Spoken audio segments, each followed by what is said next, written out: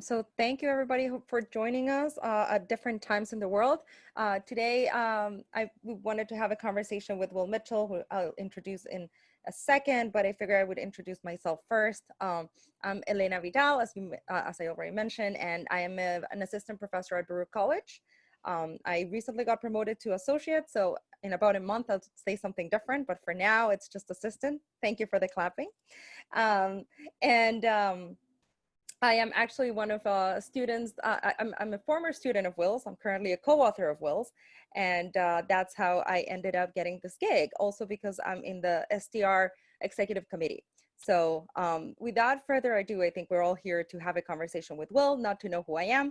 So we'll get started, and we figured with Will, we will just keep it informal, and we would just start with, this is Will Mitchell, and he is a professor at Toronto. So Will, do you want to tell us a little bit about yourself? Okay. Yay, thank you. And yeah, Elena, former student, current co-author, and then most importantly, friend. Thank you so much. And thank you to SDR, Asim, Samina, everybody involved in this. You folks are just doing an amazing job it's funny because it's partly a service to the community to engage us all. It's partly raising the profile of STR to really establish it as an institution. And it's just, I really can't overstate how valuable this is. We're so much more connected now than we were a year ago. And the pandemic is awful. I mean, there's no other word to describe it other than maybe some worse words than that. But it's forcing us to do some things and creating incentives to do things that I guess are the little bit of shining light in the midst of all the clouds of the pandemic. So thank you for shining those lights. I'm a faculty member at Toronto. I'm also an affiliated position at Duke University Med School. I've been on the faculty here. I've been on the faculty at Duke. I've been on the faculty at the University of Michigan. A bunch of years ago, I started my PhD at the University of California at Berkeley. I think I'm in the 38th year of my PhD program at this point. I do a bunch of research and teaching and service and that sort of stuff. I mean, I could go into detail, but why don't you just ask anything you're interested in asking about? So to make it, the idea I think is also to get to know you a little bit better as a person. So where did you grow up? I grew up in an area of British Columbia called the West Kootenays. The main town in that area is a town called Trail, and main town means it has 6,000 people. My village had 1,500 people. I went to school there, and then I worked in the sawmills for a while. I worked in the worked for the Forest Service for a while. I worked in the lead smelter for a while, and decided that maybe working 7 days, 2 off, 7 afternoons, 2 off, 7 graveyard, 3 off, and never knowing what time it was. Maybe I wanted to go to school after all. So I went to Vancouver to go to school. Interesting, because I think based on my recollections as a PhD student with you, you were traveling so much that probably you still do a lot of graveyards without knowing it. You're just in Singapore and it's daytime there. Yeah, but I get to choose them. Good point. So how did you decide to go from that path into what pushed you into a PhD program? I was working in some community organizations and got angry at work.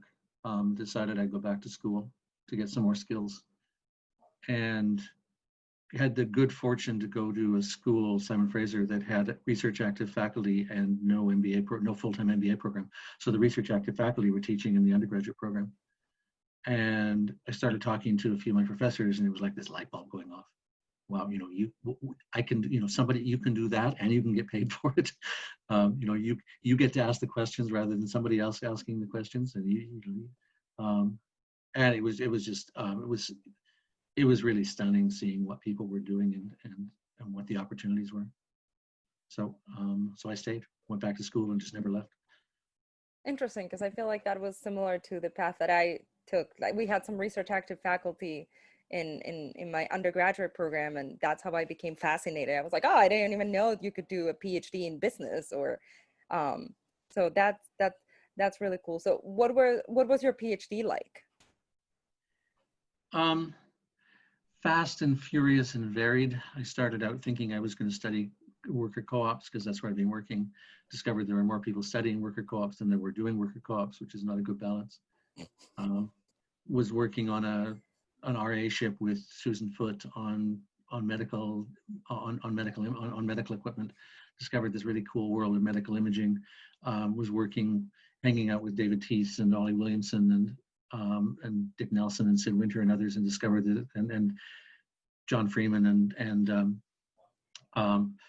others in Glenn Carroll and others in ecology, and discovered there's this really interesting mix on the one hand of empirical stuff going on with medical imaging, which is just really cool. And on the other hand, theory stuff with some combination of transaction cost economics, evolutionary economics, and ecological theory. And I realized combining theories of adaptation with theories of no change is kind of weird and odd, but it sort of worked. And just had a really, and just sort of fell into this, it was just this really rich environment, both empirically because it was one of the centers of the world for science and medical imaging with MRI, and especially with MRI.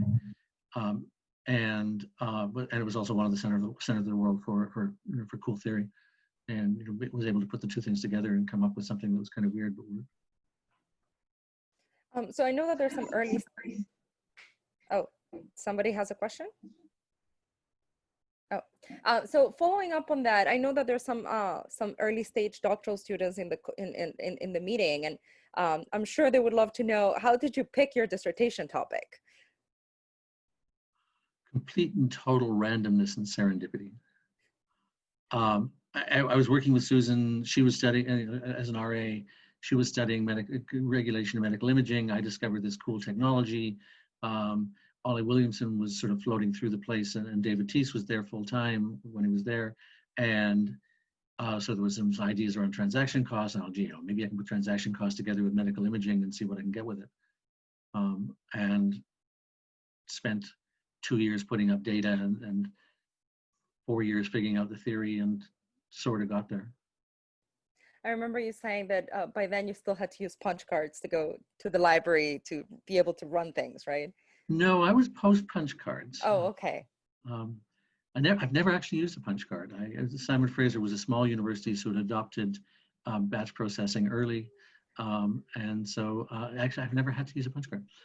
But I started out thinking I could record it as on a piece of paper, these big synoptic accounting spreadsheets, pieces of paper, like, I don't know, 17 by 11 or something like that. And I thought I could record all the concepts and data on that, and quickly discovered that was wrong. So I started using some early mainframe spreadsheets, sortable things, and Elena, you've had the misfortune of trying to work with that data, so you know how messy it was. Yeah, it was very messy, but it was during my first year of the PhD program, and it was fascinating to see the value that was in the data. So it was a really cool exercise as a first year doc student. Yeah, I mean, I won't pretend it was thought out. It was just initially it was a data dump. Just put a whole bunch of stuff together and see what patterns I could get out of it. But then eventually it got a little bit more disciplined in terms of theory. And I started off thinking it was transaction cost theory, and then eventually discovered it was evolutionary theory. But that was okay. So if you had to give some type of advice to doctoral students at the early stage, since we're talking about your dissertation, what would that advice be? Start early. I don't know, some sort of sequential commitment.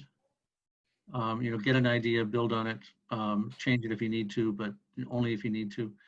Have fun with it, own it. We were talking this morning when we kicked off, something I wish I'd done this a long time ago. A couple of years ago, I started doing gaps tables for my work, where I write down the concepts I was working with and what the people what the people who are working with those concepts had concluded about them, in the context in which I was studying, and then do a second column in the table where I write down what they don't know, where the gaps are, and then a third column where I sort of eventually figure out what how my hypotheses or my research questions, depending which way I'm going, are going to help fill the gaps. And that's helped give me some discipline, because it means I'm not all over the place, because there's only so much you can put in one table. And Because I know many of you, some of you at least have heard me say this before, that, you've got a combination, there's a three-part combination, and this is true of any paper, and it's certainly true of a dissertation, in that you have an audience, you have a research question, and you have a set of methods. And, and it has to be a research question that is interesting to the audience, and it has to be a set of methods that provide an answer that meet the norms of reliability for that audience. So I guess the starting point really is knowing who the audience is. And then making sure your question fits that audience, and if it doesn't, find another audience, and making sure your methods fit that audience, and if they don't, find either different methods or different audience. Because I mean, simple examples. If you send a paper that's not identified to management science, you might as well send a rejection letter along with it, because it'll save everybody a lot of time. Whereas if you send a paper that starts off with, "Let me tell you about my identification strategy," to ASQ, you might as well send the rejection letter along with that, because they don't care nearly as much. And so start with the audience. And for me, audience is people, right? It's not the ecological theory or transaction cost theory. It's it's the specific individuals within that area. So to follow up with that, I know that you did a lot of work with your dissertation. How many papers did you publish out of that? I remember having this conversation in our first year doctoral seminar. Yeah, it was a bunch. I've lost track. I mean, I have to admit, I ran out of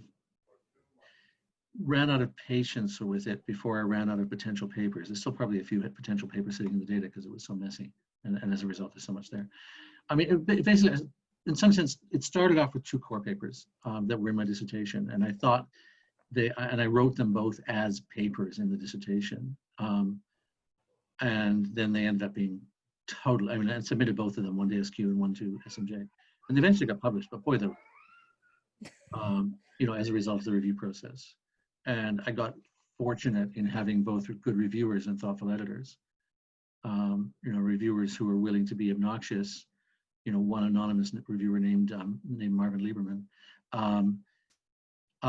who were both obnoxious is the wrong word, particularly in Marvin's case. Who were willing to be really demanding, but at the same time open-minded. Taking it from my perspective rather than theirs, and telling me what was why I wasn't accomplishing what I thought I was accomplishing, but then giving me the space to do that, and then having editors, in one case Dan Schendel, in the other case John Freeman, who weren't taking votes, but were working with me and the reviewers to help me get someplace. And that, I have to admit, that's one of the biggest messages in my life, and I've tried to carry that, my professional life, is I've tried to carry that through with the editing work I've done, that editors need to be developmental and definitely not count votes. And reviewers need to take an author's point of view. They need to be tough-minded and push you really, really hard to do what you want to do. But it's not a reviewer's job to say, if I were doing this paper, this is what I would, and this is how I would study it. It's a reviewer's job to say, you've told me what you sort of told me what the question is. Tighten that up, and let's make sure that that you're accomplishing it. And I mean, I've edited and reviewed a lot now for a long time, and I've tried. Those first two papers really drove that home to me, and I've tried to take that to heart in my own work. So how has that? So from there, how did that influence your trajectory for publishing future research? I think both papers made me get the theory right, or righter at least. And I went into it. Some of you heard me make the distinction between red state and blue state. I went into it as sort of a proto-red state scholar who sort of took theory seriously, but mainly cared about the empirics. And the review process made me take the theory seriously as well.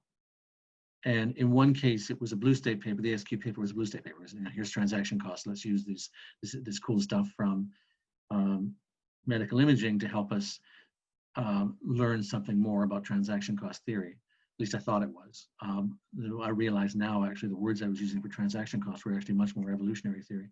And if I was to describe it now, it would be a blue state paper about evolutionary theory informed by ecology and transaction cost, rather than transaction cost informed by ecology and evolutionary. But in any case, it made me take the theory a lot more seriously. And then the SMJ paper was a red state paper, started out mainly empirical, but it made me understand how even an empirical paper has to be framed in terms of theory, right? If I'm trying to fill a hole in an empirical in an empirical gap, in that case around entry timing,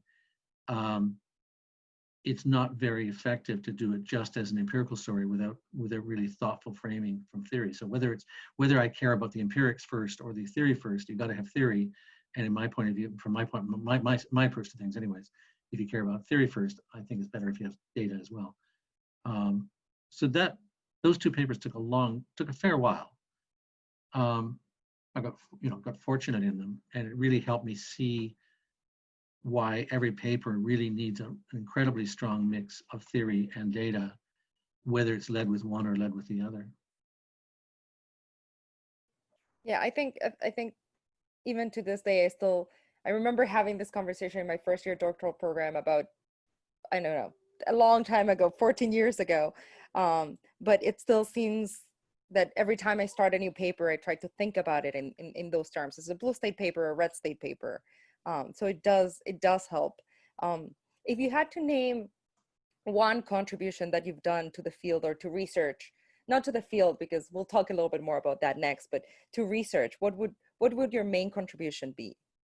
The list of names that Richard put in the chat box, plus all the others. Many others, probably. Yeah, I've been on about 70 dissertation committees at this point. About half of maybe 35 or 40 of those as chair or co-chair, and the other half is the others committee members. That's far and away the work that matters. Working with people, getting personal benefit out of it, helping, seeing how ideas that I would never have thought of develop. That's the valuable part. So you've been in over 70 dissertations? Yeah. And I think many more. I think one of the things that I remember most, or that it was interesting to me as a first year doctoral student or second year going to conferences, was seeing you interacting with the doctoral students. And even during social opportunities, it was always about, like, you always had a time to dedicate to the doctoral students. Even I remember you used to drive with us sometimes to conferences. If they were in DC, you would take a drive with us. And I remember it was like 9 p.m. We had been driving for 4 hours, and Will would be asking us questions like, okay, so what would be the first sentence of your dissertation?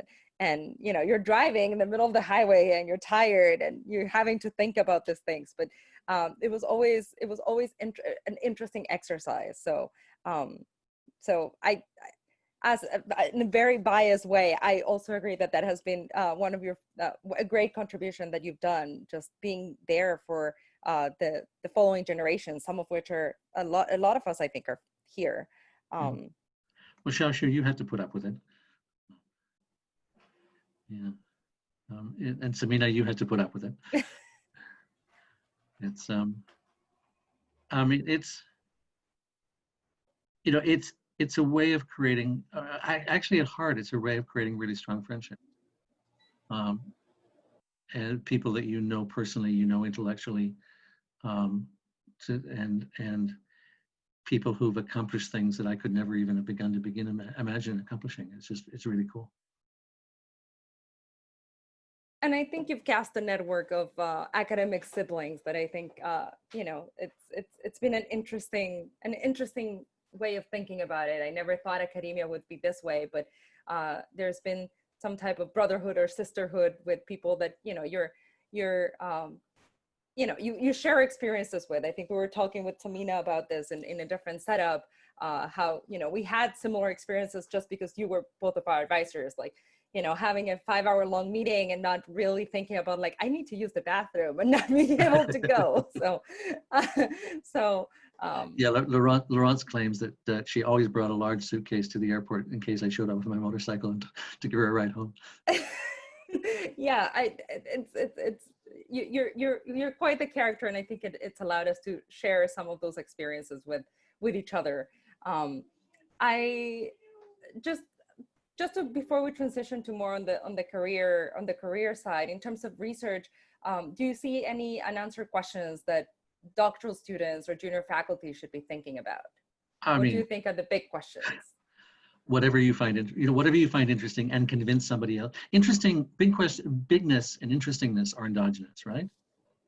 I don't think there's some sort of latent pool of interesting questions out there or big questions out there. I think there are questions that we convince our colleagues and the profession and broader set of stakeholders in the practicing community as well, that they're big. And so I actually think the responsibility for making something big is ours. You know, if we see a question that we think is intriguing and can convince somebody that it's our job to convince, you know, a relevant audience that it matters. And that's what makes it big. You know, and obviously right now there's, you know, think about, you know, the number of questions that have been surfaced because of some combination of COVID, racial, you know, racial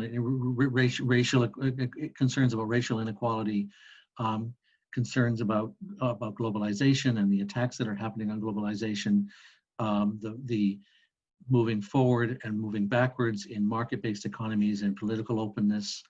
And it's really, and just on that last one, it's really interesting. And we see all the backward movement in places like the US and Hungary and Poland and Israel. And at the same time, there's other countries that are moving forward. In fact, if you use them both in market base, both in terms of their market base and in terms of their political openness. And so we're actually in a really interesting period with things going both forwards and backwards in different countries over different times.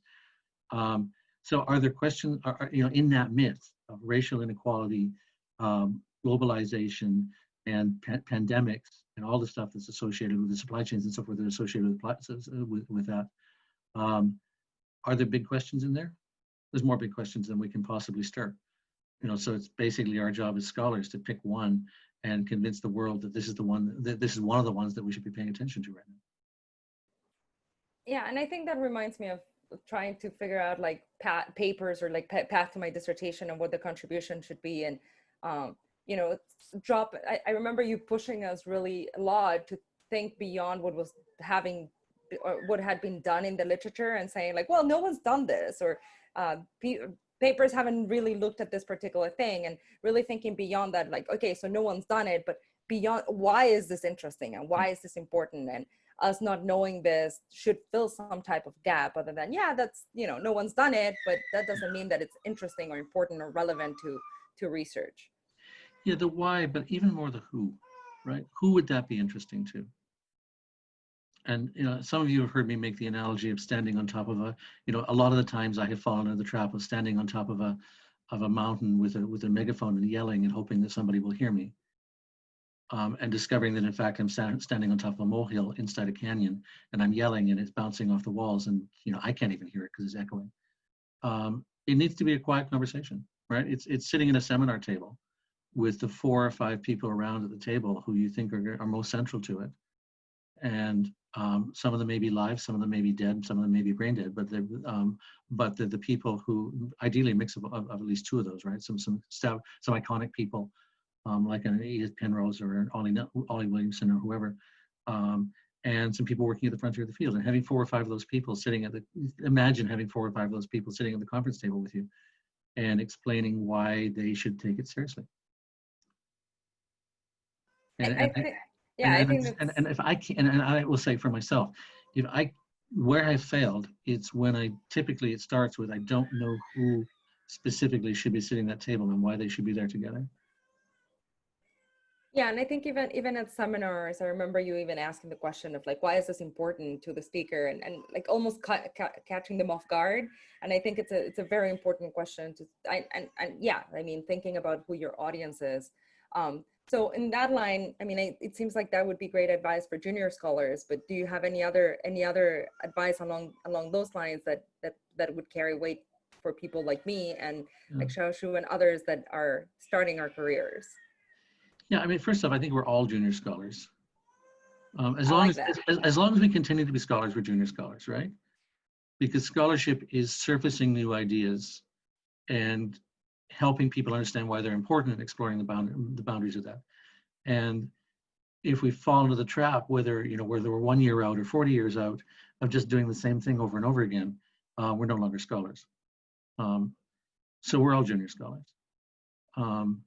And that really means constantly knowing what the question is, knowing who the people are that care about the question, knowing what they already believe about the question, knowing what they don't know about the question, and will agree that they don't know about the question, and then figuring out something I can say that each of us can say that will help that audience come to a new understanding. And it may be a light bulb going off, oh, boy, I didn't know that. Or it may be something where they already know that there's a gap and we're going to fill it. But that's our job as scholars. It's the question, the audience, knowing the literature well enough to know what they know, knowing the literature even better to know what they don't know, being able to convince some smart, arrogant people that they don't know something. And none of us in this room are arrogant, but we all have colleagues. We have all once or twice in our careers bumped into a colleague who is, and they're usually our reviewers. And so we have to know the literature well enough and be able to articulate it well enough to help them say, when we say, this is a field that you've been engaged in, and here's something you don't know, that they'll agree with that. And then getting something focused and crisp that we can say, here's an important contribution to the body of knowledge that you're part of. And that's scary, right? Because it's essentially taking our clothes off, right? And we make our, we're making our intellect naked, taking our hat off at least, and putting our ideas out there, on the table, in the air, on paper, electronically, and saying, this is what I think, and you should care about it. And that's scary, because we're really every single paper, every single presentation is taking a risk. Who still gets scared when you're going to do a presentation, right? I mean, and you should be, right? This is like acting. You should throw up before you go on stage, and because it matters, right? And it's got to matter in your gut. If it's worth standing up and talking about it, whether you're, and so it's, and Elaine, I know you've heard this, Shashu, Samina, I know you've both heard this. It's like doing a present, how you do a paper and then you do a presentation based on the paper, and you go into the paper and you realize that the logic that you thought was in the paper, or you just assumed was in the paper, isn't there, and you're starting to put it on some slides, and you discover that, you've jumped from A to C without going through B. And once you go through B, you discover that A doesn't connect to C in the way you thought it did. Does that sound familiar to anybody? And when you do a presentation, it shows up because you only got a few slides, and it's hard to lie, or it's hard to hide it in a bunch of words. And that's obviously that's the value of doing presentations, right? Is to figure that out and then go back in and change the paper so that A goes to B goes to C prime. And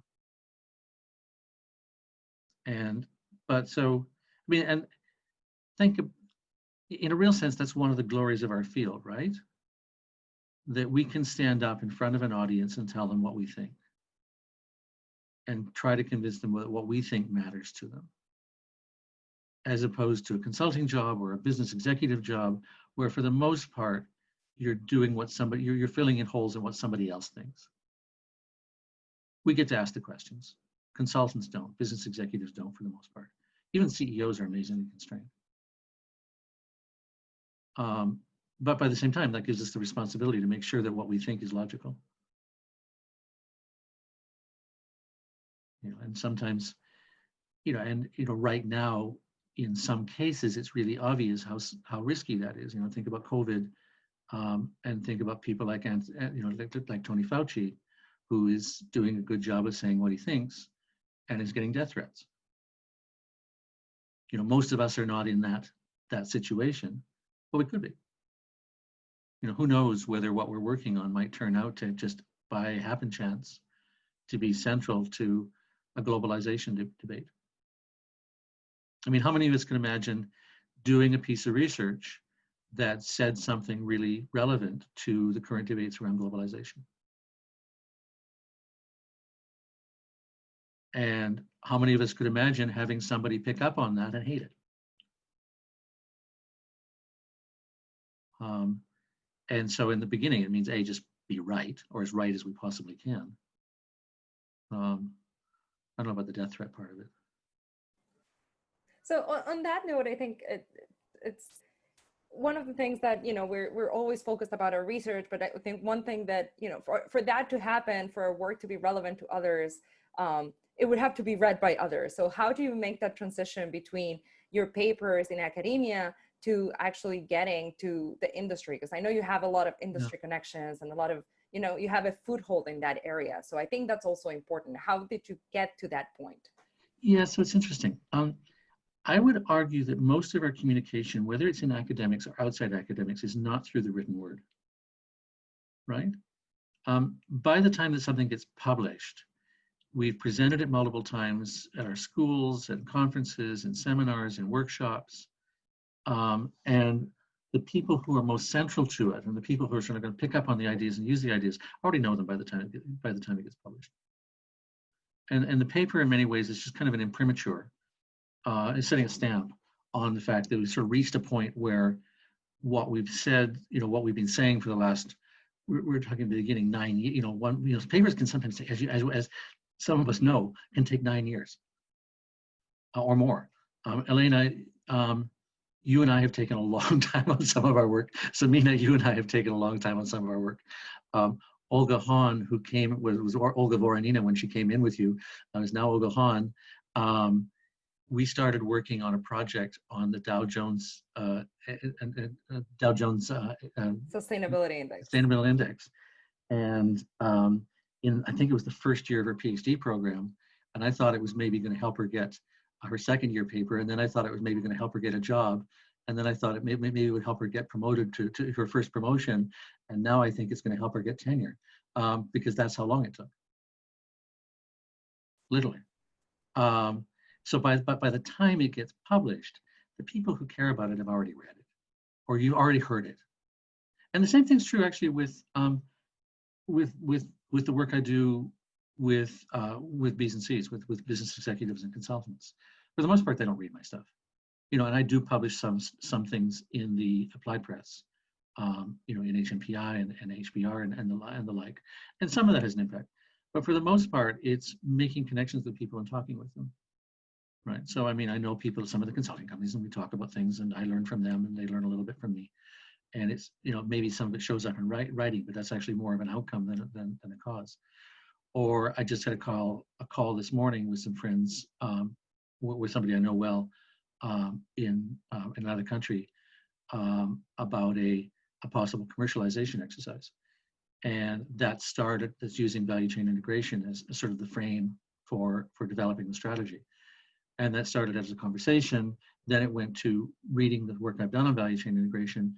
And then it came back to the conversation because the work that I'd written on VCI really gave some words, which is important, but it doesn't fully give the logic, because the logic, you know, because every individual strategy is solving a particular problem, and whereas a piece of research is establishing a general pattern. And so it gave us some words, but the conversation we're having this morning was much more around how do we make this work in this particular context.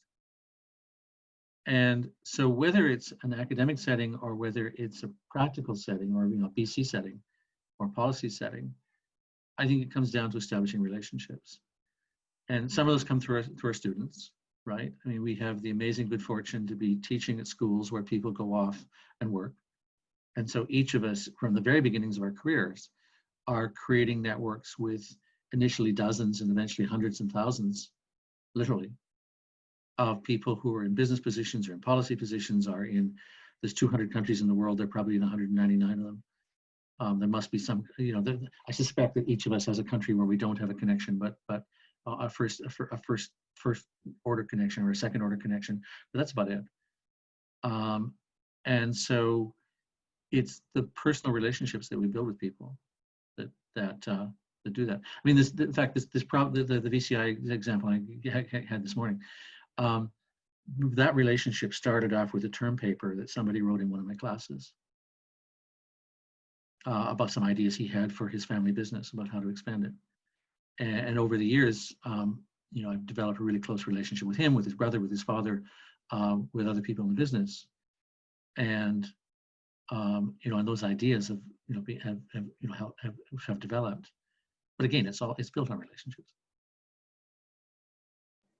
So what do you think would be the, changing gears a little bit, what have been the biggest challenges in your career? Time, lack thereof, right? There's three things that matter in life: family, health, and time. Everything else is fungible. Um, I've had the good fortune to have an incredibly supportive family. I've had the good fortune to keep my health most of the time. So time, it's really brought home to me right now. I'm running 2 MBA programs in the middle of a pandemic, and so everything we knew, or much of what we knew, has gone out of the window. So trying to make sure that there's time to do that, so that the students get what they need, and my colleagues get what they need, and I get what I need for the research, can be a pain in the ass. But I'm not. But having said that, I'm not complaining. So what would be the opposite of that? What have been some of your biggest triumphs, you think, throughout your career? I'll just come back to the list of students. The opportunities to work with really interesting people and see every single one of them do really interesting things. It's funny how you mentioned, the biggest constraint has been time, because you are so generous with your time. I think I remember as a doctoral student that we would have, 8-hour-long meetings just on my research, and it's just amazing how you managed, you would fit that into that time constraint. Yeah, I mean, I can't do this as much as I used to, but Warren Zevon has a song that goes, "Sleep When I'm Dead." Now Warren died young, so there are some problems with that.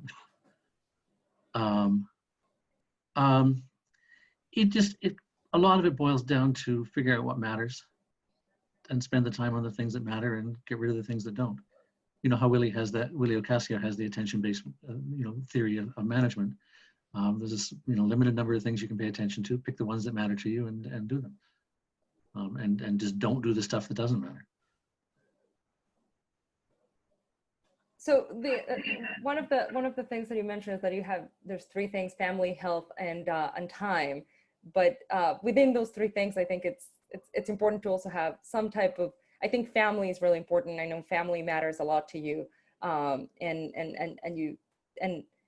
just on the family or the non-work side, what are your main hobbies? I think I know one of them. Yeah, somebody asked me that question about 6 months ago, and I thought for a moment, I realized it's putting up weird data sets. I have several dozen data sets that I maintain, longitudinal data sets that I maintain, in bankruptcies and acquisitions and pharma and med tech and health IT and the like, and auto. And if I'm just brain dead and I can't do anything else, I'll just sit down at 3 screens and update a data set. And some of them I get to use for research, some of them I get to use for teaching, some of them I just get to look at because they're cool, because they're cool and see the patterns emerge over time. But that's just a really, I don't know, I just find it a really comforting activity. So the one that I was thinking about was guitars. I know you have a little bit of a collection of guitars, or you used to at least. Oh, I still do. I brought 2 more home yesterday. I went out to British Columbia. I went out to empty my mother's house in BC, and there were 3 of my guitars were there, plus 1 amplifier. I managed to leave 1 guitar behind, which I gave to my nephew. But so I now have two more guitars and 1 more amplifier in the basement. Can we ask how many guitars you have, or is that not? I don't want to say. So some of you know I'm married to a musician too. So we have, he's a drummer. So unfortunately, guitars would be a much more concise thing to carry around. We have about 2 or 3 drum kits just sitting in storage for someday. And drum kits, of course, can explode because you can keep adding 1 more thing to them. Yeah, I don't know how many cymbals we have lying around. Right. We even have a cymbal as a clock in our kitchen. I love it. I fully get it. And it's so easy to collect. I mean, every time he's like, "Oh, there's this big sale on this new kit," and I'm like, "Where are we gonna put it? We already don't have. We live in a tiny New York City apartment. You can probably hear my daughter in the other room screaming." I will say I really like. We were talking earlier. I really like hearing kids on these calls. I mean, A, because kids are fun, and B, it's a really good reminder that we're human. It's actually been one of the pluses of all the Zoom calls that we've been doing, is just seeing and hearing and family. Yeah, she's also starting to learn how to walk, or stand up rather, which means she's just banging her head on anything that she stands up and she automatically bangs her head with something. So I'm sorry for the background noise, but it's Music part of. music is a bit like a data set. You just get so involved in it that you can't think about anything else, right? I mean, if you're trying to work through a melody line, or you're trying to work through the fingering for something, you can't think about anything else, or it doesn't work. And data sets the same way. If you lose traction on sort of how the pieces fit together, it all comes tumbling down. And both of those I actually just find really lovely ways of getting away from the irritating stuff, into the stuff that where I have a lot more control. So I remember, like, for most of us, I think when we're working on those data sets, we actually play music. I remember you used to listen to baseball games. Is that still the case? Are you still listening to baseball games where you're working? Yeah, well, I followed about 5 games yesterday. I mean, the baseball season has just started. We'll see how long it lasts. It may fall apart. Florida Marlins had 4 cases of COVID yesterday. They've expanded the rosters to 30. They may have to expand them to 60 in order to be able to play. Yeah, I like it. And baseball's this lovely thing. We're unlike hockey, which I pay attention to, where you have to follow it all the time. Baseball is so slow that you can pay attention to something else and then come back, and you completely understand where it was and how it got there. Samina, just in terms of timekeeping, we're at 9:50. Should we continue for 10 more minutes and then we'll do Q&A? Yep, that sounds good. Okay, so, I may need a minute. What happened? Yay. Hello. Oh, how nice. You want to little Ellie. Hey, Ellie wanted to meet everybody. Okay, see, mommy's in a work call. How nice, Okay. Ellie, how nice to see you and how nice to hear you. Okay, is that better? Okay. Sorry about this, guys. Can you hear my cat? Can you hear my cat who's responding to Ellie? Oh, the kitty cat wants to say hi.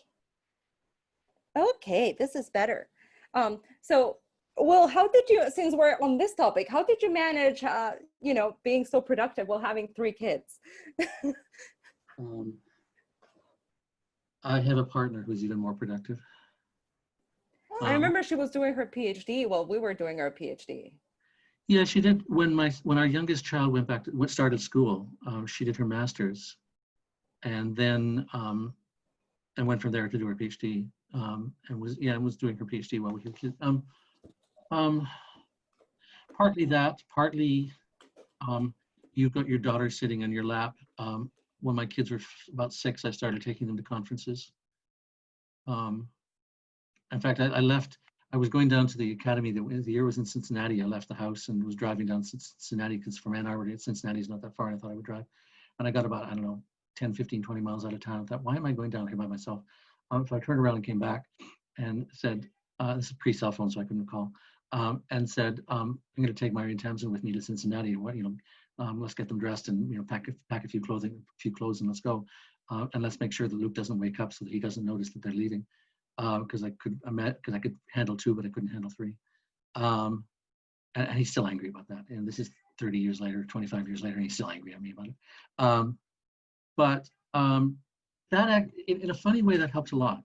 Going to conferences, traveling with me. I've taken kids to Singapore. They've all been to Africa, several different countries in Africa. They've all been to Paris. It just helped me get a better sense of who they were and where they were at a different point in time, sort of to be able to spend time with them, but also not spend time. I had made trade-offs. They had made trade-offs. There's no ambiguity about that. There's a saying in my family that when somebody asks me how long I'm going to take, when am I going to be finished, I always say an hour, and it has 0 information content. Once in a while, once in a very, very blue moon, it's less than an hour, and many times it can be all night. And there's there has been a price with that. I mean, there are times when I haven't spent time with my kids I wish I had spent. Yeah, I know there's been more than a couple times that we've been at a meeting and your wife would call and say like, oh, what time are you going to be home? And you would say an hour. An hour goes by, an hour and a half goes by. We're still working on this data set. And then 2 hours go by and she calls again. So what time are you going to be home? Oh yeah, in an hour. And it just kept going. And then it was 8 or 9 o'clock. And, you know, at some point you were like, okay, I think it's time to call it a night. I think it was probably the 3rd or 4th time. And, you know, I was just so amazed that your wife would never get mad at you. Yeah, I'm incredibly fortunate that way. And I guess she was used to it as well. Yeah, for whatever reason. I mean, we spent 5 days together in the car driving to BC and 6 days driving back, and it was, and frankly, it was wonderful. It's actually very nice to be trapped with someone you love a lot, in the front seat, two front seats of a car, and have the opportunities, to spend time talking with each other, which you don't normally have. That is very true. So that's good advice. I think my husband knows exactly what you're going to be what your wife is going to go through at some point, just because the poor thing is being taking care of Ellie all morning. Okay, you want to play with the computer? I know. This is so much fun. So I guess we'll jump into the questions in a second, but I guess the last one thing that I wanted to ask you is, I think I had the privilege, so did Samina and others in this call, to have you as a mentor and an advisor. So if you had to give others that didn't have that privilege and that honor, what advice would you give them? Yeah, I don't think I'm very good at advice. I think I'm reasonably good at doing stuff. I'm not that good at telling people what to do. Mainly it's find something and stick to it. Change when you have to be adaptable, but be sequentially adaptable, and spend the time it needs. And that's, whether you're an advisor, whether you're a student, just spend the time it needs. And with doctoral, I mean, every doctoral relationship is different, right? I mean, this with an MBA program, there's kind of standard patterns, and it varies a little bit from student to student. But there's so many MBA students, and the half-life is so short that it's hard. I mean, I've got one MBA student right now who I'm pretty close to, who we make time to talk about lots of things, but for the most part, those are fleeting. Doctoral relationships are long; they're lifelong, actually, and every one of them is different. And if you try to impose one pattern on another, something that worked by good luck or good happen chance on one, and you try to impose on another, it fails. So just figure out what it needs and do it.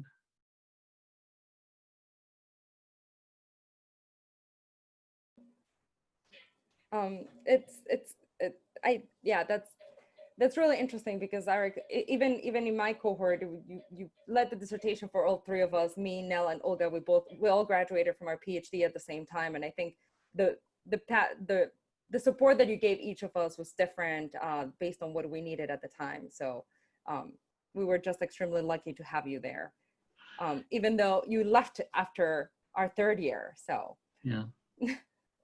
So yeah, I could see how Luke would get upset at the fact that you would just leave.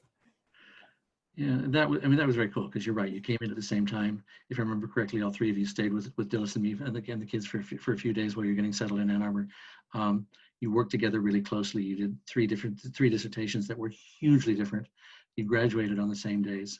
Literally, I do remember we strung the three defenses together, one after the other. And it's a good example. You're just different individuals, intellectually, emotionally, all of the above. And one thing I think helped was, in each case, if I remember correctly, there was a co-chair, and there was a different co-chair in each of the three dissertations, and that's certainly something I do a lot. Not so much to spread the work, but to make sure that the ideas don't get too narrow. So I've done a co-chair here with Ann Bowers on one dissertation that went really well. I've done a co-chair with Tim Rowley, again, that really went really well. And in both cases, we got the students got hugely dissertations than they would have got had it just been with me, or just been with Tim, or just been with Ann. And you have to pick the people you're working with to make sure that that you can be compatible and not push somebody off in different directions. But I think it's valuable. Yeah, and I think I mean even to this day, I think it's been a valuable experience to have had the PhD with both Olga and Nell, and we still work together. And I think one of the other advice that you gave us was always to be in touch with research and what makes you a better researcher is just presenting your work and getting your work out there, and changing things and adapting to what needs to be done, while still trying to be true to your ideas. Yeah. So we are almost on the hour. So I was gonna take a screenshot before before we move on to the Q&A session, if that's okay with everybody who has a video. Maybe you can smile a little bit. So Elena, I was going to ask everyone who's appropriately dressed from the waist up, if you could show your video, that would be great. It looks a lot better on our YouTube channel and on our Twitter feed. And I will say, I think we've all learned one of the lovely things about Zoom is being able to see eyeballs. Yeah. We're actually closer to each other than we would be in a seminar room or in a classroom. And that's turned out that there's a real plus in that. It's quite cool. And I think based on my attendance to conferences and PDWs, and it creates a different, it provides an opportunity for I've seen some chat rooms that are incredibly helpful, especially with doctoral students presenting. You have this array of questions that otherwise, they're just coming up as you're presenting that you wouldn't have at a regular presentation at Academy or anything else, because there's a more structural setting. So I think it's been quite a few positives from doing this. Yeah, and there isn't a back row or a hidden corner the way there is in a classroom or a seminar room. We're all in the front row, at least through the first 49. That's right. All right, so maybe if we could all look at the screen, I'll count to 3 and then everyone smile. Okay, 1, 2, 3, cheese. All right, I think I got a good picture, Elena. Okay, good. So let's move to the Q&A session. I think some of the questions are interesting, and they also flow from the conversation that we had now. One of the questions that I think a lot of people would ask is, how can you be so productive and publish so many papers? I think Xiaoshu was the original person who asked that, at least in this chat. Have the smarts to pick good co-authors, many of whom start as doctoral students, not all, but many. I mean, Z, you and I've had the pleasure of working with you on the paper around institutional intermediation. And if I think about the combination of you and Gary and Dhruba, and I hope me, we've got really cool piece of work that's come because of the interaction among the 4 of us. I can't imagine I certainly can't imagine myself doing it by myself. And I can't imagine really any one of the 4 of us being able to do that piece of work, both theoretically and empirically, and in terms of methods. And so yeah, have good, have co-authors who, some sense, complement each other, but more just that you like working with. Yeah, Also, very, so Z, I had a very strong impression when I look at your CV the first time while I was at Duke, that you, the rate you publish is much higher than a lot of the other scholars. So I'm just wondering, how do you manage, I guess, in your earlier stage, how do you manage so many projects at the same time and then publish at such a quick rate? Is it just the co-authors, or is there any other secrets? I probably fall on the spectrum someplace. I can focus on I can focus on things, and and get it to the stage that it needs, where it needs to be passed off, and then I can move on to something else.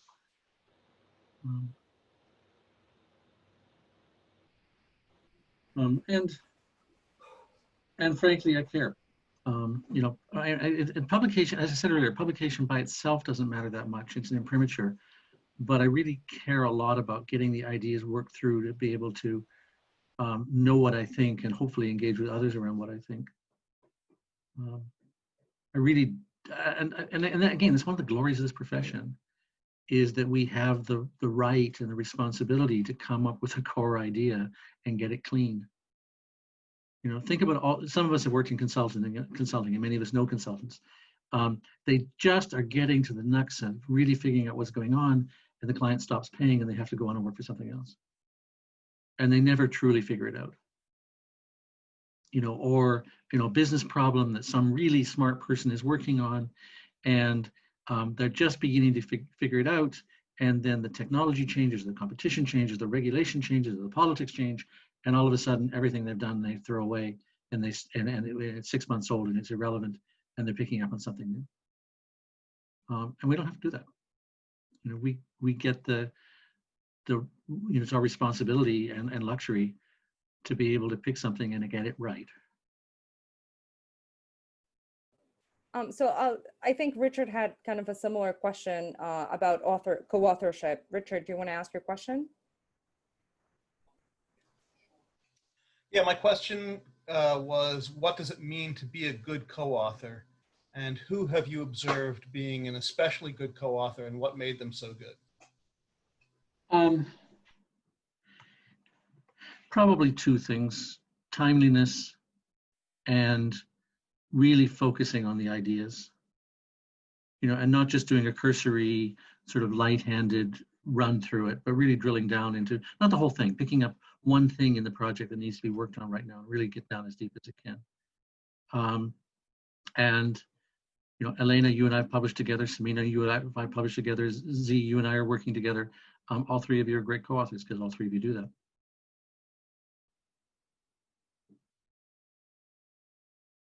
Am I missing anybody? Xiaoshu, you and I have not yet had the wonderful opportunity to work together, but that may well. I hope it does. I think Mingzhi Chen was raising his hand on this one. Oh, you need to unmute yourself.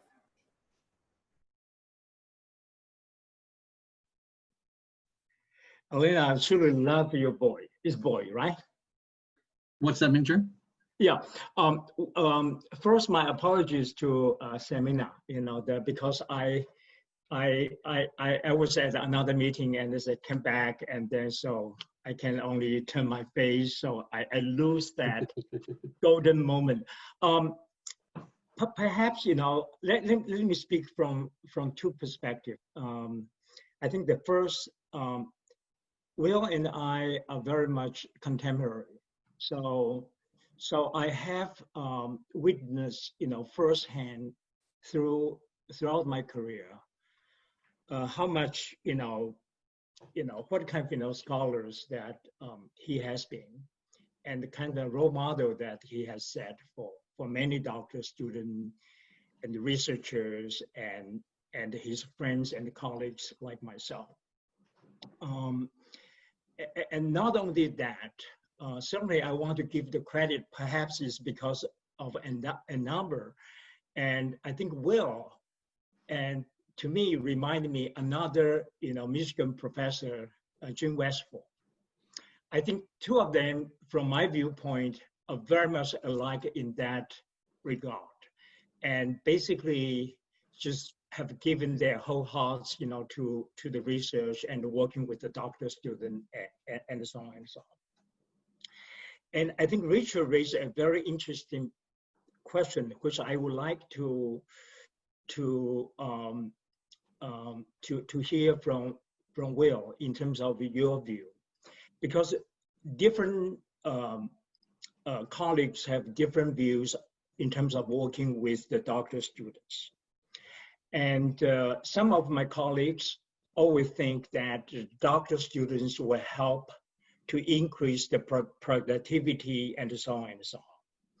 And other set of professors and even disciplines say, I would not publish with my doctor students until like the 5th years after his or her graduation.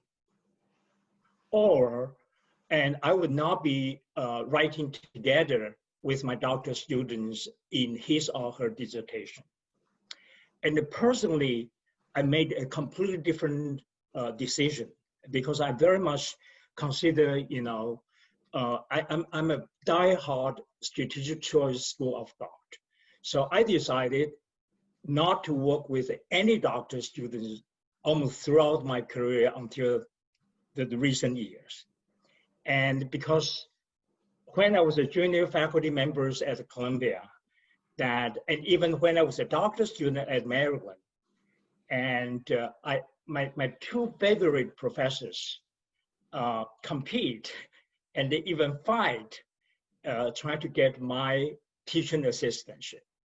So as a Chinese, I just walk away from working with the doctoral students. I think that is a very conscious decision. And because of that, I have become and developed a closer relationship with many doctoral students. So I was very involved in the doctoral consortium early in my career. And then I also created quite a few academic communities and working with the doctoral students. So I would be interested in your thoughts that what would be a good advice in taking into account all the different, intellectual and educational and even political considerations in terms of working with the doctoral students? I know it's a big question. Ming-Chi, I don't think there's one single answer, but I think Right. you've got at the core point, which is to make a conscious choice, right? Yeah. And I think for different people, it's different ways. Ollie Williamson worked with a lot of doctoral students. And for the most part, those were students who were working with him to help him develop transaction cost theory. Right. And transaction cost theory is stronger as a result of the fact that, Joanne Oxley and lots of others worked with Ollie to help develop it. But it was very much around his mission, his vision of what his theory was, and the doctoral students were partners in that, but it was Ollie at the center of it. And he was stunningly successful. And for some of us, that's the right choice. Others, and I think I'd probably put myself in this camp, start with what's the idea that the doctoral student has and how can we develop it? And there's some things I can help with and some things I can't. So there's some of me in there as well, because as much as I find all sorts of things interesting, there's some I just don't know enough about and can't get up speed fast enough to help with. So, the better dissertations are the ones where there's at least some linkage to what I've done and do. But for the most part, I've tried to take the doctoral students' ideas at the center and see where I can help push that. And if I think about Lena, your dissertation, Samina, your dissertation, Xiaoshu, your dissertation, those are three very different pieces of work. And the cool things that have come out of them are very different. And I'd like to think I played some role in that, but you're the primary drivers of that, and have been. So you make a choice. And for some reason, just for some folks, the right choice is I'm not going to work with doctoral students, because you either have to do it fully or not at all, right? Because frankly, you screw up somebody's life if you dabble at it, and it is that fundamental. Because this is, as every one of us in this room know, dissertation and the doctoral program is a life-changing event. It literally does change the way you think. It changes the way you look at the world. It takes one set of eyeballs out of your head and puts another set of eyeballs in. And if you're going to engage with somebody in the process of that surgery and that mental change, you damn well better be committed to it. And if you don't want to be committed to it, that's fine, because there's an infinite number of things we can do in our careers. Do something else, but don't do it halfway. I think in a way, I think you also raise another very important question, is that so you have this big research program, and then all the doctoral students will play a role in this big research program. And then another question is, I also have colleagues, will completely go with the student's interest and then let the student interest to drive, his or her interest. And versus another extreme is, if the student want to work with me, that you have to study the kind of research question that I'm interested in. So that's one issue. Another issue, I for instance, like I spoke to Don Hembrick, and who is also known, in developing the future scholars. And then even several years ago, he already told me that he would not take more students because he cannot make 5 years the commitment and given the phase of his career. And then suddenly he told me this time that no, he has another doctorate student, so he will commit another 5 years. So I think so the question could be something that I think your point is very well taken. So unless you can truly help and work with the student through the process, you would not take a student. And we have the luxury. I mean, this is one of those lovely things where even if you change schools, and some of us do, you can keep working with a student. I've demonstrated that. Even if you retire, I haven't retired yet, but I know faculty who have retired who keep working with students. You know, Al Chandler was working on research till the day he died. Ollie Williamson was working on research till the day he died. You know, so long as you keep at least some of your faculties, you can stay engaged. You know, whether it's in a different school, whether it's emeritus, whatever. Well, You know, Elena needed to step away for just a few minutes. So if it's okay, I'm going to continue with the Q&A. We have a question from Tria Kathley. Tria, you want to unmute yourself? Yeah, thank you, Samina. So my question to you, Will, is what advice do you have for someone who is just starting out, you know, who is in the exploration phase, who is trying to identify the knowledge gap in the academics? Because I've just completed my master's. I'm not even a doctoral student yet, but I know that I want to get into the strategy field. But every time I read something and I have an idea, I feel like someone else has already worked on that. So how do you identify that innovation in the academics? So thank you. Yeah. So I think I mentioned this before. One thing I've started doing the last couple of years is these gaps tables, where and I'm actually doing that with co-authors now, relatively early in projects, to say here's the broad space I'm interested in, and then try to narrow it down. And it gives some definition to what I'm working on, and then drill down as hard as you can. What are the related set of concepts that are relevant for the question you care about? Within that related set of concepts, what have people already said and know? And where are the gaps? And there's always going to be gaps. And then you have to make a decision whether the gaps are big enough or interesting enough, or you want to push them enough to be worth going after. And at this stage, do that multiple times. I mean, I think of a PhD program as the first 1.5 or 2 years is exploration. In some sense, it's shopping, right? It's going into a bunch of different stores, trying on theories, trying on methods, trying on questions, seeing which ones fit, which ones don't fit, which ones resonate, which ones you like the way they feel, which ones when other people look at them they think they fit you as well, and then roughly 1.5 years in, 2 years in, buying and saying, you know, this is what I'm going to do this station on. And so it makes sense in that first couple of years to really try on a bunch of ideas. And something like the gaps table may help with that, because it forces you to say, this is the question, here are the concepts that are relevant for the question, here's the people and literatures that have talked about those concepts. This is what they know, this is what they don't know. Is what they don't know something I want to engage with to help fill that gap? And so, you know, try doing that multiple times. But I don't think that goes away. As I said earlier, we're all junior scholars, right? So whether you're doing it at the very beginning of a PhD program, or whether you're doing it, you know, 38 years into a PhD program, it's still the same thing. And I think Ziyan had a kind of a good follow-up question to that. Ziyan, do you want to do your question? Yeah, sure. Thanks, Elena. And nice to meet you here, and thanks. And I also learned a lot from working with you. So my question goes to you is, for a junior scholar, what do you see as important for them, but not all junior scholars actually notice that importance? So do you have something in mind like this from a backward-looking perspective? Yeah, I'm sort of useless at looking backwards. It's a random walk, and I can make up logic, but it doesn't really mean much. It's just ex post. I mean, and this is going to sound really general and really, but pick something you care about and work on it. Yeah. And do your damnedest to convince relevant parts of the world that it matters.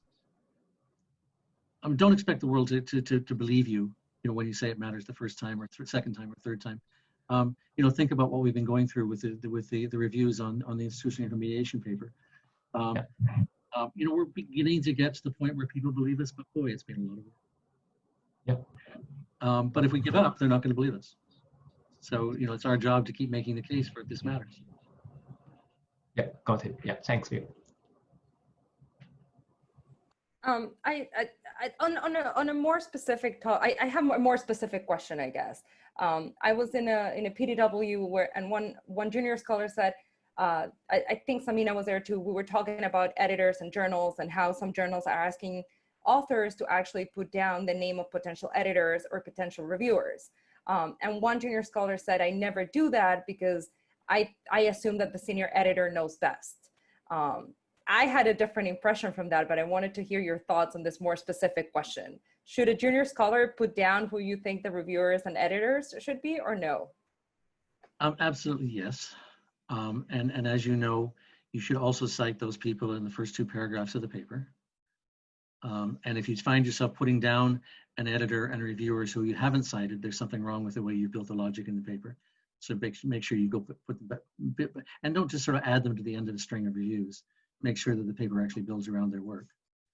I mean, I've edited roughly 3,000 papers at SMJ, and then lots of others at other journals. I think I track them, so I've written something over 3,000 decision letters at SMJ,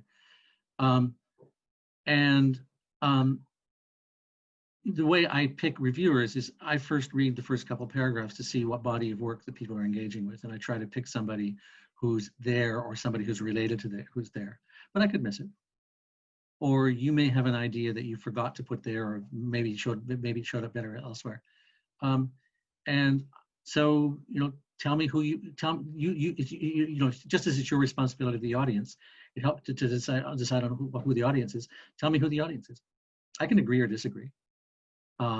And sometimes, you know, I'll look at somebody and say, you know, you think that person's going to be the right person, but I think you're wrong because I've seen lots of reviews from them and they look at things in different ways. And who besides me has had the experience of having a really nice conversation with somebody at a conference and putting them down as a suggested reviewer, or just, you know, really realizing that they've shown up as a reviewer and realizing that they're looking at it in very, very different ways than I wish they had looked at it. Same, is that a question, or have you done that? I'm strongly agreeing. It's my job as an editor to be a partner with you to figure out who thoughtful set of reviewers are. Not an easy set of reviewers. A tough-minded set of reviewers who will take the question from your point of view. But you can help me with that. And I think on a related note, I think Renata had a question about topic. Renata? Hello. Hey, yes, Renata. the question was actually asked already before, like 2 or 3 people before me, like kind of when is the topic, how do I know that the topic really is worth investigating? But I think you answered that already with your answer with the Excel sheet and the columns. Yeah, and just, you know, to reinforce that slightly, talk about the topic several times in conferences and workshops. Mm-hmm. And you may discover that you just cannot find a way to get people to resonate. You know, and at some point it's where, you know, be compulsive and obsessive and stick to but sometimes you just give up.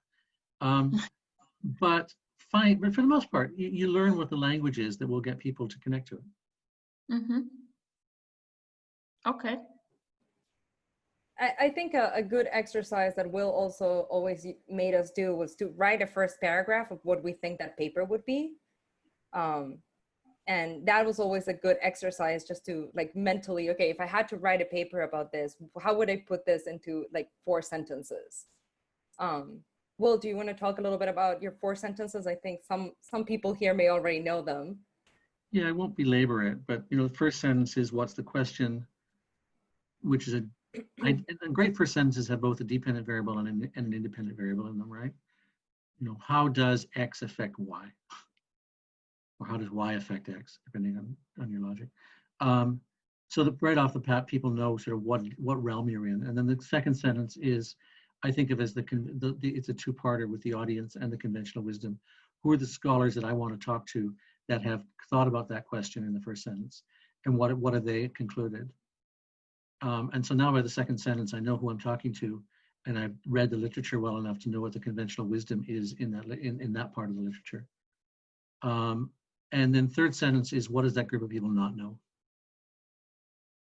And said in a way that that they'll agree that they don't know it. And then the fourth sentence is, what am I going to argue that will help fill part of the gap that they don't know? And you know, those of you who've done this with me know how hard this is and how many times you write it. I'm just before this call, I was working on editing a paper, the final edits of a paper that we're going to send off for review as soon as I finish these edits. And I'm changing words in the first paragraph again. And we have written this, I don't even want to think about how many times we've written this. I'll tell the story. Elena, you took a class with George Gopin, right? George is a lawyer. He's a member of the English faculty at Duke. He has a theory of writing that is a reader-based view of writing, and it changed the way I write, because I used to think that the important stuff was what you started with, and George says no, the important stuff is what you end with. The last word of a sentence, the last sentence of a paragraph, the last paragraph of a section. What you start with sets people up, but what people take away is where you end. And George did a study a bunch of years ago where he took a bunch of papers that had been rejected by English journals and changed one thing in half of them and sent them back out again to new journals. And by whatever norms of reliability English scholars judge, he got a differential acceptance rate on the papers where he had changed the one thing. And the one thing he changed was the last sentence in the first paragraph, which for me is, this is the argument I'm going to make in this paper that fills the gap that we talked about earlier in this paragraph. And how many of us have reviewed? How many of us have got to the end of the first paragraph or the end of the introduction and already decided that we're going to reject the paper, and the rest of the reading is looking for reasons to reinforce why we're going to reject the paper?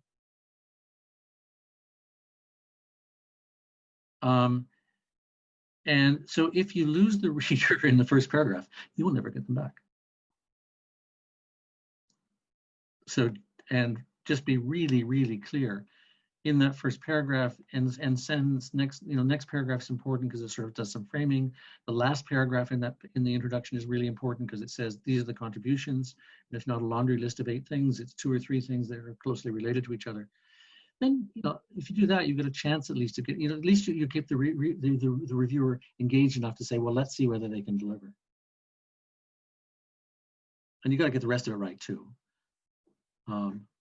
But the longer you can keep them engaged, the setup in the first paragraph in the introduction, then the logic, whether it's a research question or I guess the background, your explanation of the literature in the theory section or the background section, and then the logic you use for research questions or hypotheses have got to hold, and then the research design has to make sense, and you can lose them at every one of those points. But the farther you can get in, unless you really hit a fatal flaw, the more likely you are to get an R&R.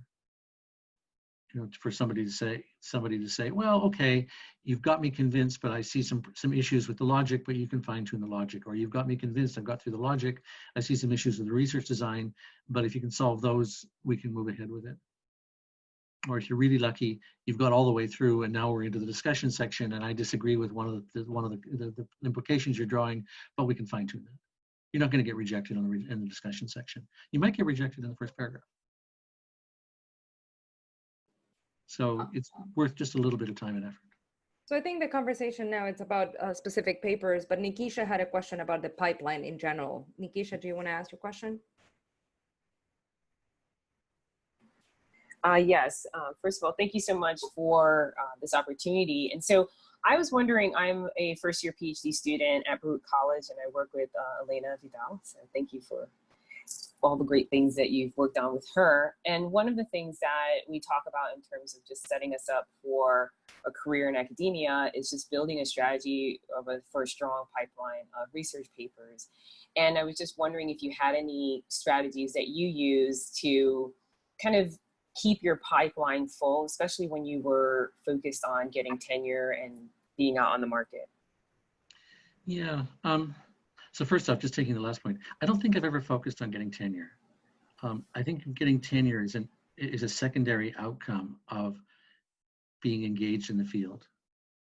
Through your publications, through your teaching, through workshops and seminars and conferences and the like. It's something that we get tenure means we can keep on doing what we've always been doing.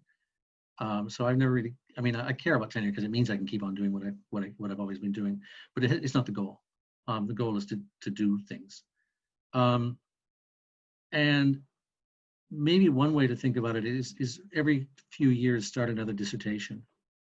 Do a piece of dissertation work. Get several ideas out of it that ideally turn into some combination of publishable ideas and workshop presentations, conference presentations. So partly for yourself so that you can get a core set of ideas that you understand how things fit together, partly for the field so that the field sees how your ideas fit, that there's some coherence to your ideas, that it's not just a whole bunch of stuff that happens to show up on a CV. And that takes time, right? We were talking earlier about projects that can take 9 years or 12 years or 15 years or whatever the number is. Tenure clocks are faster than 50, even slow tenure clocks. I think there may be some tenure clocks that are 10. There's certainly not, there's some as low as 6. There's certainly, or 5 or 4. There's none that I know of that are 15. So while you're taking, and our field, for many of us, our field is a combination of empirics and theory, right? There are some fields where it's just empirics. There's some fields where it's just theory. It's faster to get stuff out because there's more focus. All of us who've gone through review know how hard it is to get all the reviewers and the editor lined up on the theoretical contribution or for at least framing, on the empirical, on the research design. It just takes us time. And there's no way around that, given the field we're in. And fields change a bit over time, but not that much. So while you're still, busting your tails to sort of figure out the connections and get the pieces out, start another dissertation quality piece of research. And occasionally it can be completely different than what you did the first time around. More often it's going to be related in some way. You take the stuff you learned from the first projects and get intrigued by something else and start something else, possibly with a doctoral student, possibly on your own, possibly with a colleague. I don't think that choice matters that much. It's a choice you need to make, but it can be anyone. But just basically keep doing pieces of research that are worth spending the 2 to 3 to 4 years that it takes to get the dissertation to the point that you can start publishing things from it. So following up on that, Rich, before he left, he had asked a question if you were starting all over as a doctoral student today, what dissertation would you do now? And I think it's still relevant since you do dissertations every so often. So what would be the next topic that you would choose? Or one topic I'm just beginning to work on now with Kawant and with Naveed is on how does the fact that political openness can go forward and back and market openness can go forward and back, sometimes at the same time, sometimes in off diagonals within countries, and how does that affect business strategy? Now that's just that I happen to find that interesting, and I have some data on. I have some data on market openness that I've been built on a sort of a structure that I built that I now have about 15, almost 20 years of data, about 15 years of data, and I have some data on political openness from The Economist, so that which I can track over about 15 years. So I've got reasonably good data on how those trend, and it's actually just unambiguous that they can both go forward and go back, and that you can have one go forward and another one go back. Hungary is a good example. It's gone back on political openness. It's actually gone forward on market openness. And so I'm intrigued. That's just, but that's me. Rich asked what I would do. That's that might be what I would work on in a dissertation. But whatever you find intriguing and believe you can convince others is intriguing. I remember when I started my PhD program, I was at the top. I remember being sort of setting up for our first welcome orientation session at the top floor of Barrows Hall, and one of the students, not in strategy, I forget which field, maybe in operations, came in and said he was really depressed because he discovered that all the questions had been answered. There was nothing new to answer, and he was just really depressed. And in fact, he quit about 6 months in because he just couldn't find anything new. But he's wrong. I mean, can you think about operations right now? Are there open questions in operations on July 27th or July 27th, 2020? Could you imagine doing a dissertation on global supply chains in July 2020? You know, whether it was a model or an empirical paper, and lots of other things. Or, you know, just imagine all the stuff that's happened in just in time and what we learned about making just in time work or when it doesn't work and that sort of thing. There's always questions. The world changes, and it changes in unanticipated ways. Sometimes those changes even work in your favor. I was doing a paper with Pasha and Siddharth on banking in India. And we'd got all the way through. We had the data, we had the analysis. It was, you know, it wasn't identified. You know, it was a good correlational study. And then after we had all the data up and had all the logic in place and had tested all the hypotheses, Prime Minister Modi decided to kill the 50 rupee and 1,000 rupee bills, and it was a completely exogenous shock, unambiguously a completely exogenous shock. And it turned out it was dead relevant to one of our hypotheses. So we used that shock to test, you know, to add a supplemental test of our hypothesis. That's fun. I don't obsess about identification, but believe me, when it shows up in my lab, I'll take advantage of it. Asim, do you want to ask your question? Sure. Although now I'm looking very suspiciously at Will as like, how much did he pay Modi to get this change done? Anyway. So Will, since we're talking about change and, you know, you've been co-editor of SMJ, you're a board member at SMS. What are some of the changes you've seen in the field of strategy over the years that on the one hand, you know, you think are very exciting and two, are there things you're concerned about? Yeah, so let me start with the core. So the SMS version of strategy has always taken the position that we were allowed to study causally complex questions, right? And think about many of the questions in strategy. Could you tease them apart so that they were fully identified and completely separate and separate them out in a way that you trusted the separation, that you hadn't had to get rid of something that really mattered? And so really from the beginning, and this is really Schendel Hofer, then Schendel Thies Rummelt, the SMS, the journal, it's always taken the position that we're allowed to study questions where you're probably not going to get an unambiguous answer with one study, but if we do enough studies, we can triangulate and get reasonably comfortable with what's going on. And I've sometimes used the example of acquisition studies for that. I can't imagine doing one study in acquisitions that fully explains even one important thing in acquisitions. But I can imagine doing, several hundred, 1,000 studies in acquisitions, that when you put them together, you get a pretty robust understanding of what's going on with acquisitions. And that's the right of our field. Now, we've become more sophisticated over time in demands for framing, you know, call it theory if you like, but demands for framing.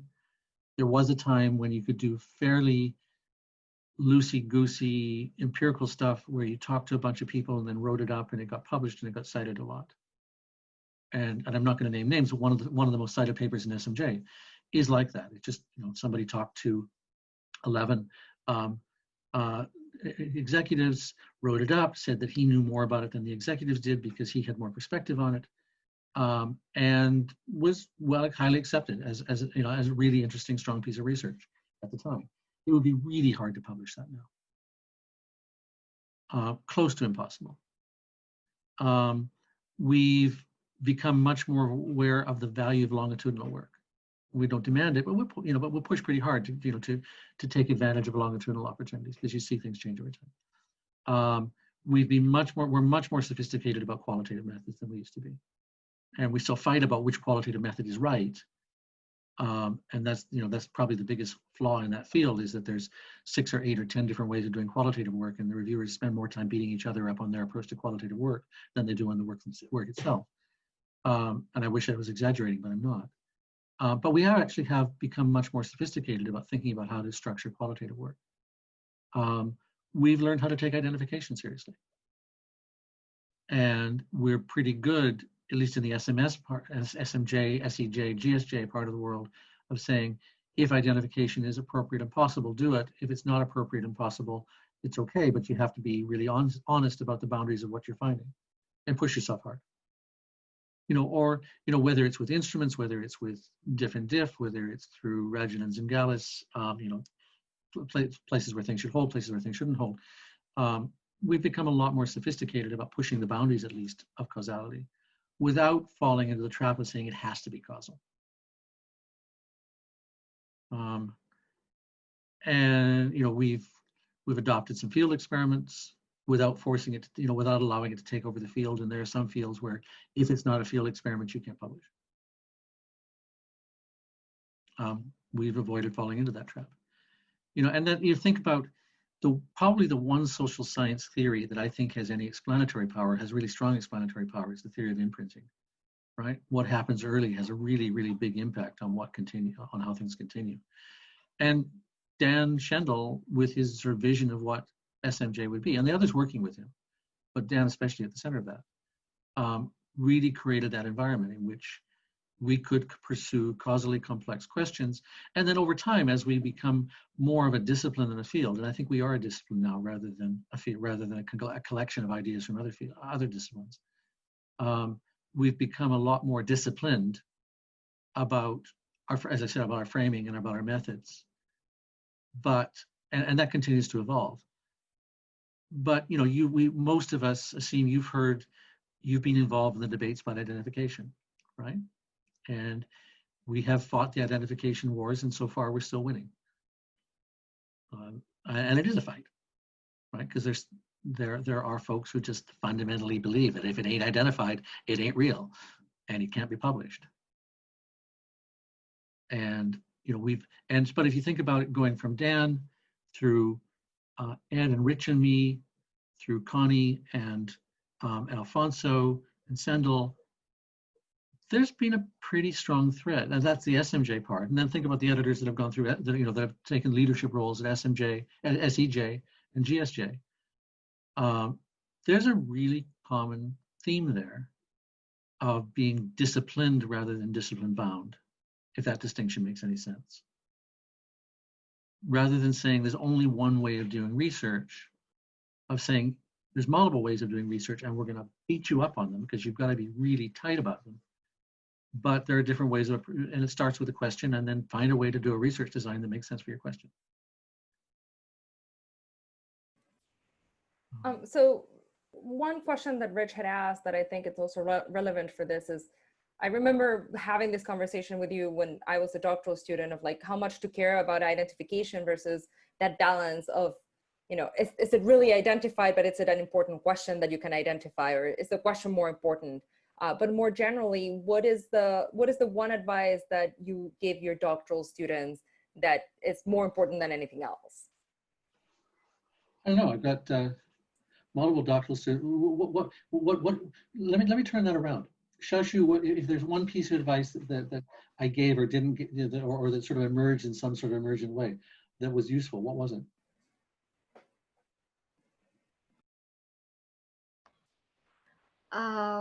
Well, on the top of my mind, I just really resonate with what you said. Like when we do the presentation, we go through the research question, everything, and the logic, and we realize things that we couldn't identify like before. Well, we have been working on that, and I really I just feel like during my practice talks, like for my dissertation, you raised a lot of very good questions as well, like during the talk. I think those are super valuable. Okay. Samina, what about you? I very clearly remember this, and I've passed it down to many others. When I was a junior scholar and the pressures of tenure were upon me, and there's so many things that you have no control over at your institutions and things, you said, keep your head down and get your work done.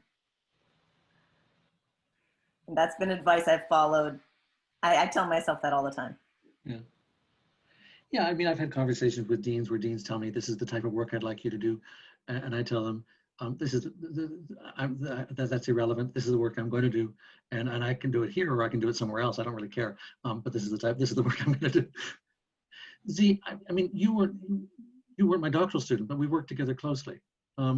Is there anything comes to mind to you? Yeah, so I was most impressed when I received the R2R table and the gap table from YouView. So it totally changed my view of how to do this kind of R&R process.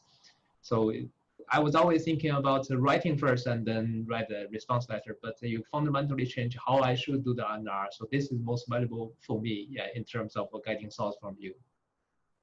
Yeah, this I've been doing for a few years now. You know, taking every review and again 3 columns. One column I just copy in the full comment. The second comment I summarize it down to a few words so that I really know what they're asking. And then the third column I write a draft of how I'm going to respond. And then we do this. You know, as he says, we'll cycle this around the authors because it really helps figure out what they're asking and figure out a roadmap before either ignoring something or just answering the wrong question. Lena, what about you? What did you take away? The 4 sentences. To me, it's always been, it just provided such a structure that, I don't know, I always feared this, I don't know, I think it helped me through a couple of things. One was, you know, you're starting this big project that it's a dissertation or this big paper, and facing a blank piece of Word document and not knowing where to start was just very overwhelming. And it just narrowed it down to something that was very manageable. It was like, just focus on this 4 sentences.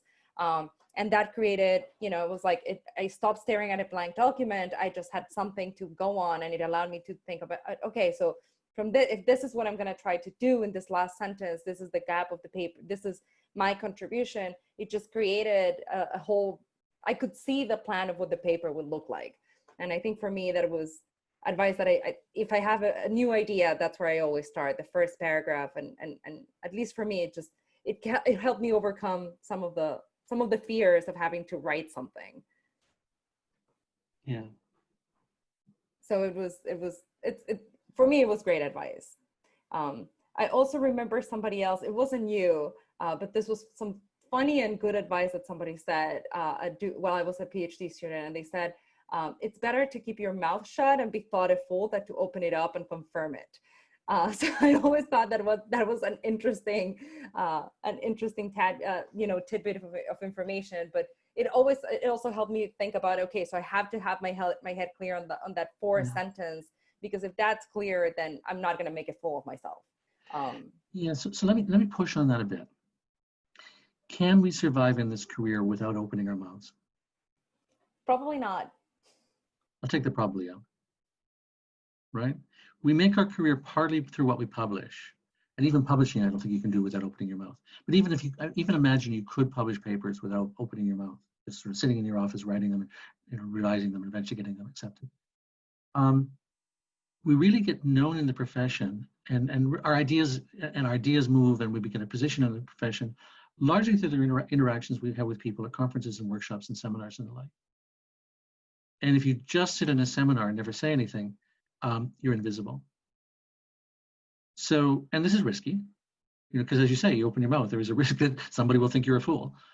And there's occasionally times when people open their mouths too much, or just really keep pushing on one thing that's dead.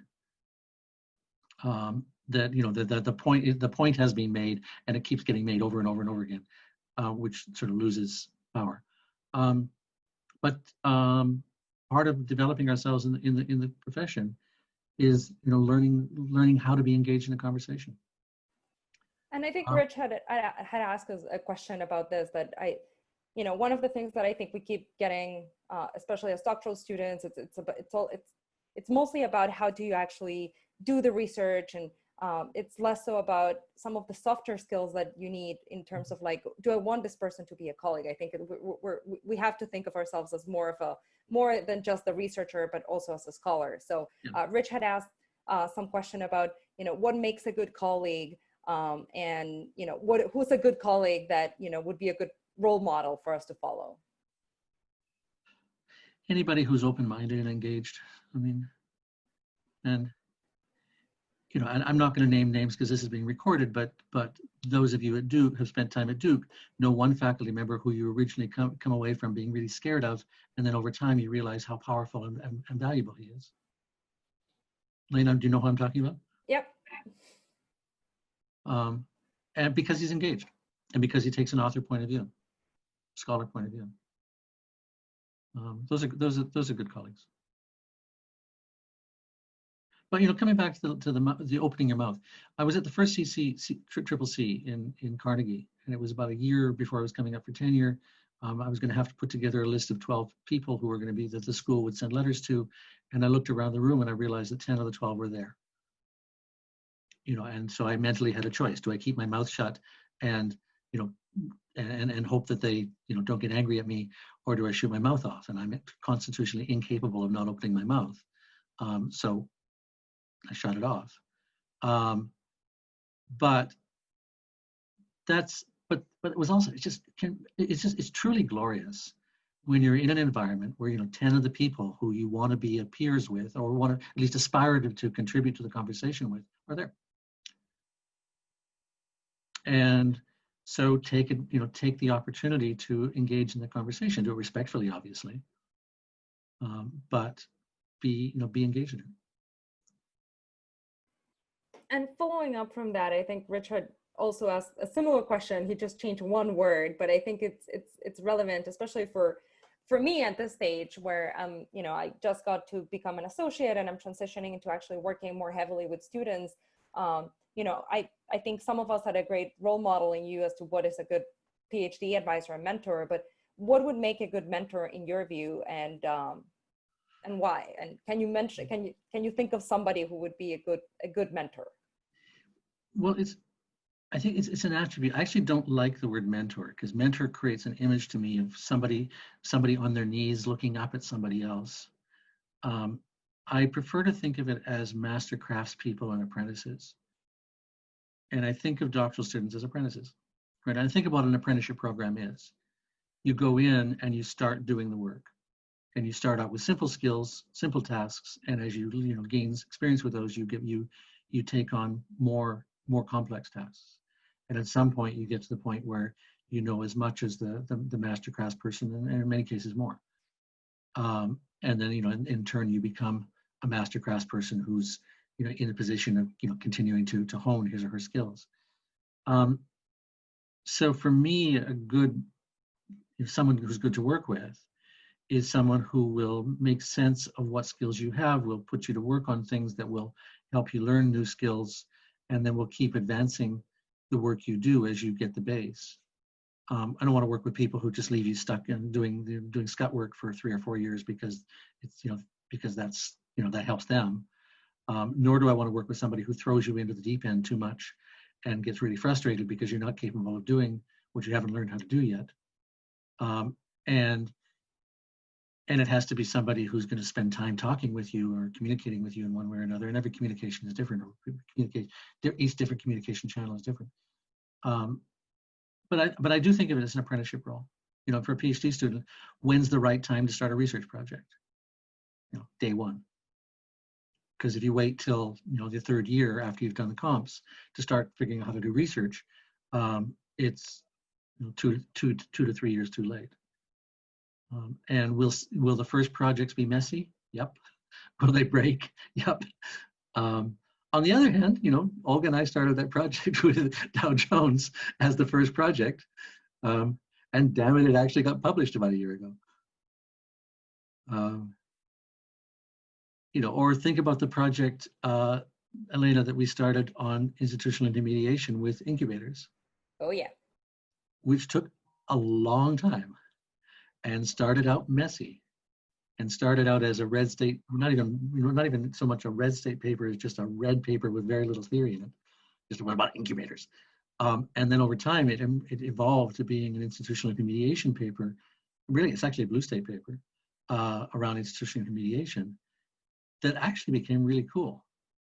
And I learned a lot from it. I know Ronnie has told me he learned a lot from it. Anita has told me she learned a lot from it. I hope that you and Nell and Olga learned something from it. But absolutely. But that process of you know, Anita and Ronnie and I knew more than you did at the beginning, but we still had huge gaps in what we knew. So it really was a team. And we got to a really cool place.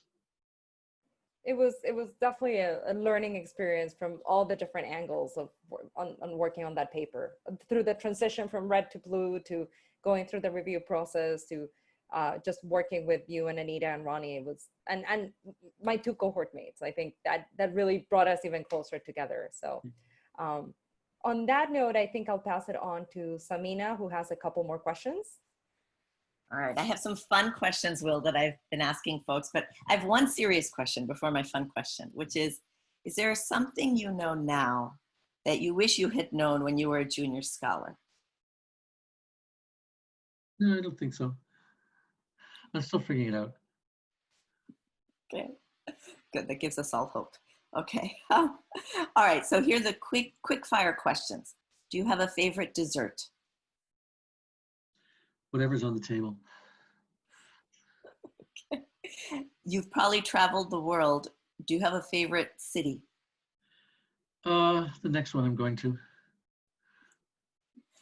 Would you prefer mountains or oceans? Oh, I picked BC. That way I get both. Good answer. When you're not reading scholarly work, do you read fiction or nonfiction? Both, actually. I've just finished Margaret Atwood's last book. I read a bunch of bad science fiction, a bunch of noir, Scandinavian murder mysteries. But you know, nonfiction is fun as well. And I can't even imagine how busy you are, but when you want to relax or unwind, what do you do? Oh, we talked about this earlier. Listen to baseball and put up data sets. And ride your motorcycle? No? Motorcycle, unfortunately, is in North Carolina right now, and if I went, I could get into the U.S. on my U.S. passport, but then I'd have to quarantine for 2 weeks when I came back to Canada. Oh, thank you so much, Will, for giving us 2 hours of your time. And on behalf of the division, I want to thank you for making this time. And I'm going to turn it over to Elena for final words. Not too many final words other than thank you everybody for attending, and thank you, Will, for your time, not just now, but I think as a member of the field in general. I think you're so generous with your time, not just with your doctoral students, but with all doctoral students and PDWs and all the things that you do. I think somebody has said, you know, you said that one of the major constraints that we have is time, and you're so, even in those constraints, you're so generous with it. So thank you so much for your time here and for your time, you know, in the field. Yeah, and let me conclude by thanking those of you from STR, the leadership in STR, Samina, Asim, Elena, others. What you're doing is just stunningly valuable. We have, and it's valuable intellectually, we learn more, and just pragmatically, it's valuable in terms of our careers. We have our careers only because we have this field, or we have the nature of the field, the careers we have is because of this field. Right? Some of us probably could have chosen to be economists, or some of us could have chosen to be org theorists. Hugely different careers. We'd study different questions, we'd engage with different people, we'd use different methods, we'd come up with different insights, we would teach different things. In a real sense, we would be different people, in a meaningful sense. And the fact that we've created this field and that you're continuing to shape this field and grow this field really gives us an identity as who we are. And in a really deep way. And I really deeply appreciate the fact that you're doing this work. Thank you. Thanks, Will. Cool. Thank you, everybody. Thank you, everyone. Bye. Have a great rest of the day or evening, wherever it is you are. Bye. Enjoy. Stay safe. Bye, Will. Wear masks. Thank you, Elena. Thank you. Bye. Bye.